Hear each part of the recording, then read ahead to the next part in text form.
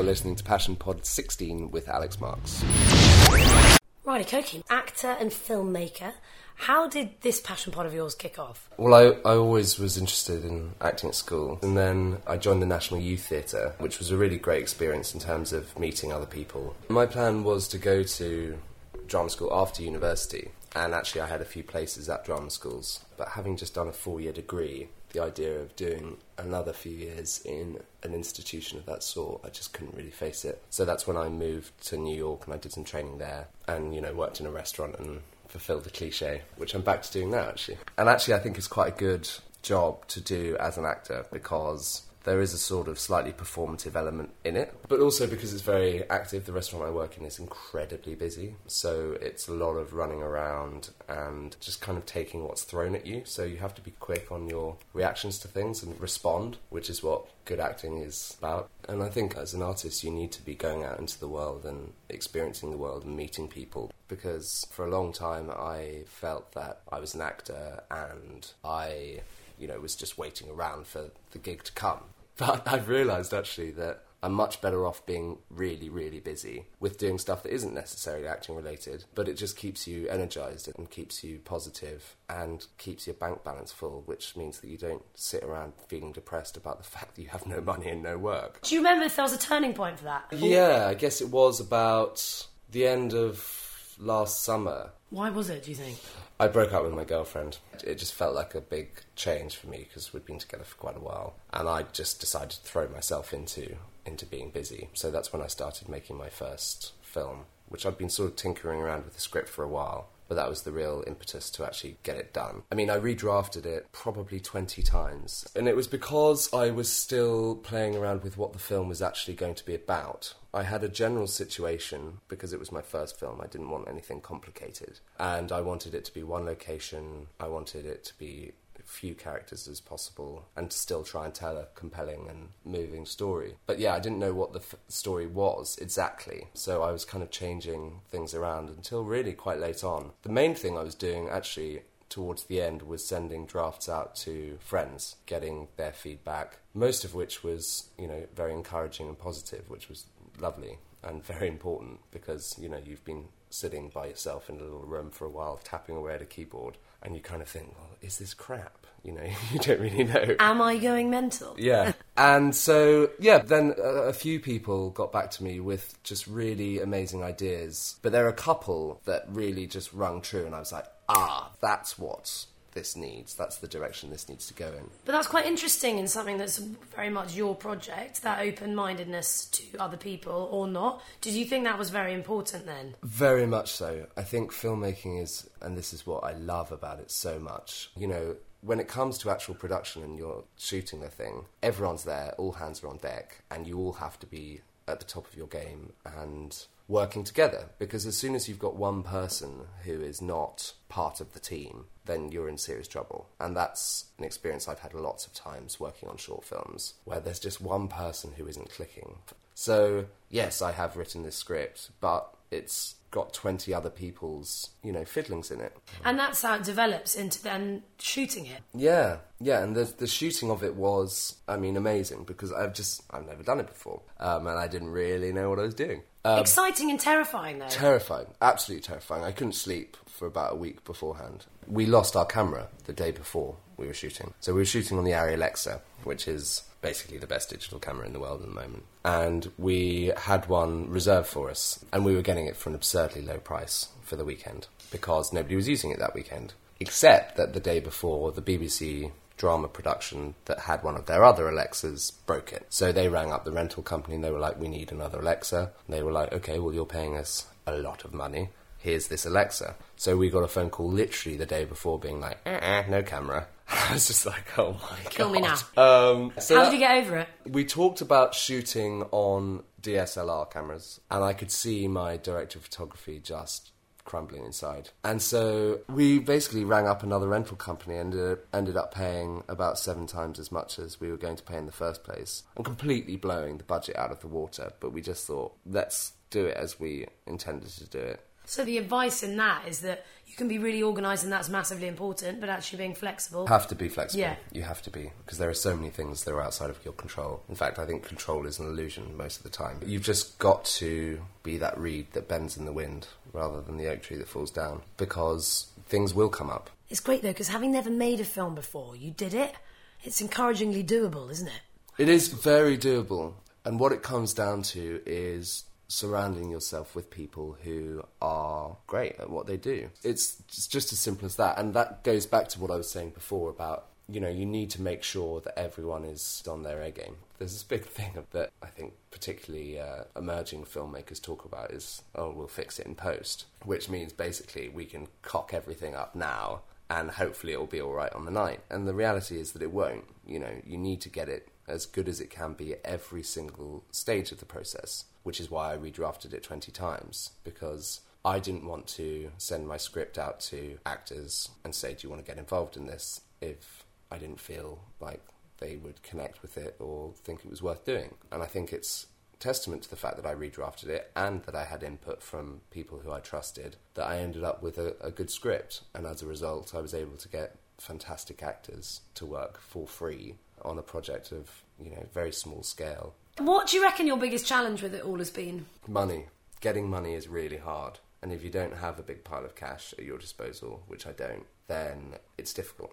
It's really uphill all the time. And I'm now starting to build up a network of people who might in the future help to finance films. They're not going to do it yet until I've proven that I can continue to do it by myself, I guess. And I think that's a really interesting thing, that there's no way that I would have got this feature film that I'm doing if I hadn't made my film. Wowza, so what's the dealio with that? Well, I was getting my DVD drive fixed on my ancient laptop, and the genius at the bar, he said to me, why are you getting your DVD drive fixed? And I was like, well, I'm a filmmaker, and I need my DVD drive so that I can burn DVDs and send them out to festivals and stuff. But the guy next to me said, oh, you're a filmmaker? And I said, yeah. And he said, well, so am I. And he asked me what I was working on, and I told him I'd just finished my first short, and I was writing my second short. And he said, oh, well, I'm working on a feature film. And he said, tell me, do you have any acting experience? And I was like, well, yeah, that's kind of my background. And he said, oh, well, I think you'd be really good for a part in this film. And I was like, sure. But he gave me his card, and I emailed him a link to my film. And he said he'd get in contact when they were doing auditions. Then he did. I went to an audition, and they called me on Monday and told me I'd got the part. And that's a feature film? That's a feature film. Boom. And that's how you do it? The reason that I think I've got this project is because I made my own work. I sent him this link. Ultimately, everyone in any industry has started out at the bottom of the pile. So I think that people are generally pretty keen to help people who are starting out, but not help people who are starting out who are sitting on their ass. People who are actively engaged and are actually trying to do things, even if they're not doing them that well, because inevitably you're not going to do things that well when you start out, because you don't really know what you're doing. But you're trying. I think that's really important, that people, actors particularly, don't wait for stuff to happen. They have to go out and make stuff happen. And whether that's putting on a play with a friend in a pub, or whether that's putting together a short film, or, these are not necessarily things that are going to lead directly to work. But again, you meet people, you invite people, they know your name. The next time you contact them, they go, oh, I vaguely remember this person. And, 8 times after, they think, do you know what, this guy's a bit of a pain in the ass, why don't we get him in? It's persistence. You just have to keep knocking on the door. If you were to give yourself advice back in the day, would that have been your advice to yourself? I would have told myself to go to drama school, because in this country particularly, I think there is a culture of, where did you train? I mean, don't get me wrong, at university I had the most amazing time, and I got to do 20-odd plays and got a huge amount of experience out of that. But in terms of pushing forward in my career, I think if I had gone to drama school then I'd be in a different place to where I am now. But on the other hand, horses for courses. It's mostly a courage thing, actually. It's putting yourself on the line, and that is what experience has taught me, that if you're not uncomfortable, if you're not raw and really going through things, people can smell it a mile off. Nobody feels it, because there has to be a connection between a performer and the audience. I just think if you're not living on the edge, man, then, you're not challenging yourself, you're not growing, you're not evolving as a person. Because ultimately it's about taking risks. And you've got to push. You've got to push yourself. Because, after the age of about 12, nobody else is going to do it for you. What would you say inspires you? I think everything can be inspiring. It's about the way that you look at it, I suppose. For my first film, I was massively inspired by this filmmaker, Joanna Hogg. She's made 2 features now. She's made one called Unrelated and one called Archipelago. Gritty in the sense that they're extraordinarily real character studies, essentially, based around families. And I just think that they are incredibly brave pieces of work, and it goes back to that courage thing, because I think it's personal stuff to the filmmaker. So what are you up to at the moment? You're editing your second film, aren't you? Yeah, my first film, Happy Accident, was quite heavy and sort of intense. So for my second film, I wanted to challenge myself and do something completely different. So I decided to make a sort of sweet, light romance story. I wrote it and shot it within 3 months. Quite quick? Really, really insanely quick, actually. And everyone told me that I was insane.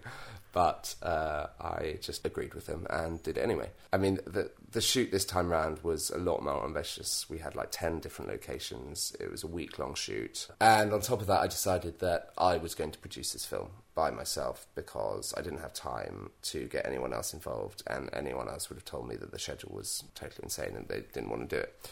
So on this one, until the last week, really had no help organising. Would you do that again? I find it incredibly interesting, and I've learnt a huge amount doing it. And I really think that it's important to understand how different departments do work. But ultimately, it's not... It just stresses me out, basically. So if you're doing that and directing, and are you acting as well? Yeah. That's quite a lot to ask of yourself. Absolutely. For your second ever film. I know. I stress myself out massively, basically. So what's the timing for that? Is that due out? Well, having edited together all of this footage, I decided that I don't want to make a light, fluffy, idealised romance story because it just smells of bullshit, basically. Like you were saying earlier. Yeah. The vision of it is exactly what I set out to do. But now that I've done it, I feel that it's somehow dishonest to my experience of how these things work because it's too light. There's not enough darkness in it. And to show one side without the other side feels dishonest to me. So what I've decided to do, and what I'm in the process of doing now, is writing a framing device for the film that we've got. So actually the main character, Louis, is going to see a therapist because this relationship has just broken down. What I really like, though, is you aren't afraid of accepting it wasn't quite how you wanted it to be, and you're happy to challenge yourself to make it what you wanted it to be. Well, this is the amazing thing, and you asked about what inspires me. And it's increasingly reading about other people's experiences. I love Woody Allen, and I read recently that he said, filmmaking essentially is a compromise. I'm paraphrasing, but you spend hours slaving over your typewriter and trying to sort it all out. And then it actually comes to it, and you don't get Marlon Brando to play your lead. You get someone lesser. You can't choose the room. The room that you shoot in isn't the room that you imagined in your mind. And it's compromise. And then you've got the thing, and it's not what you intended at all. And you try and save it with re-editing and reshooting. But essentially, it's a ball ache. This is Woody Allen, one of the greatest filmmakers in the history of filmmaking, saying, ultimately, bloody hard. And he ends this answer in this interview saying, essentially it's just a struggle to stay alive. And it's just like, yes, Woody, thank you. That's what it's all about. But, he's incredibly modest and humble. And there's a bit in one of Shakespeare's sonnets where he says, with what I most enjoy, contented least, talking about writing and how he desires this man's art and that man's scope. And it's just like, dude, you're Shakespeare. You're quite good at this. Chill out. That's brilliant. Got a bit of Woody Allen, bit of Shaky, rip him out. No, that one's an amazing sonnet. So you've got an exciting, quite a busy time at the moment then, finishing off this project. When do you think we'll get to see it? I want to get it done by July, which is, again, putting quite a lot of pressure on myself. Why July? Because I'm shooting this feature in August. So it'd be good to get it done before then. But again, it doesn't need to be, and because I rushed the pre-production so much for the first part of the film, trying to kind of mellow the hell out. But I think it's very hard when you're self-employed. Yeah. Because you set yourself boundaries. Well, I also know that I work 40 hours a week in a restaurant, so, my time is limited. And it means that I do miss out on socialising sometimes. But that's a sacrifice I'm willing to make, and I've had a good few years of partying and being a bit of a wild animal in my youth. And you want to make it work, and, time is marching on. And I think, to go back to Shakespeare, in Jaquiz's speech about all the world's a stage and all the men and women merely players, he talks about different stages of man. First you've got the infant, and then the schoolboy, and then the lover, and then the soldier. And I think I'm making the transition between lover, which didn't work out very well for me in the end, to soldier, which is, what does he say? He says, chasing the devil ambition even into the cannon's mouth. So it's just like, get out there, face the firing squad, and tear them a new one. You've been listening to Passion Pod 16 with Alex Marx.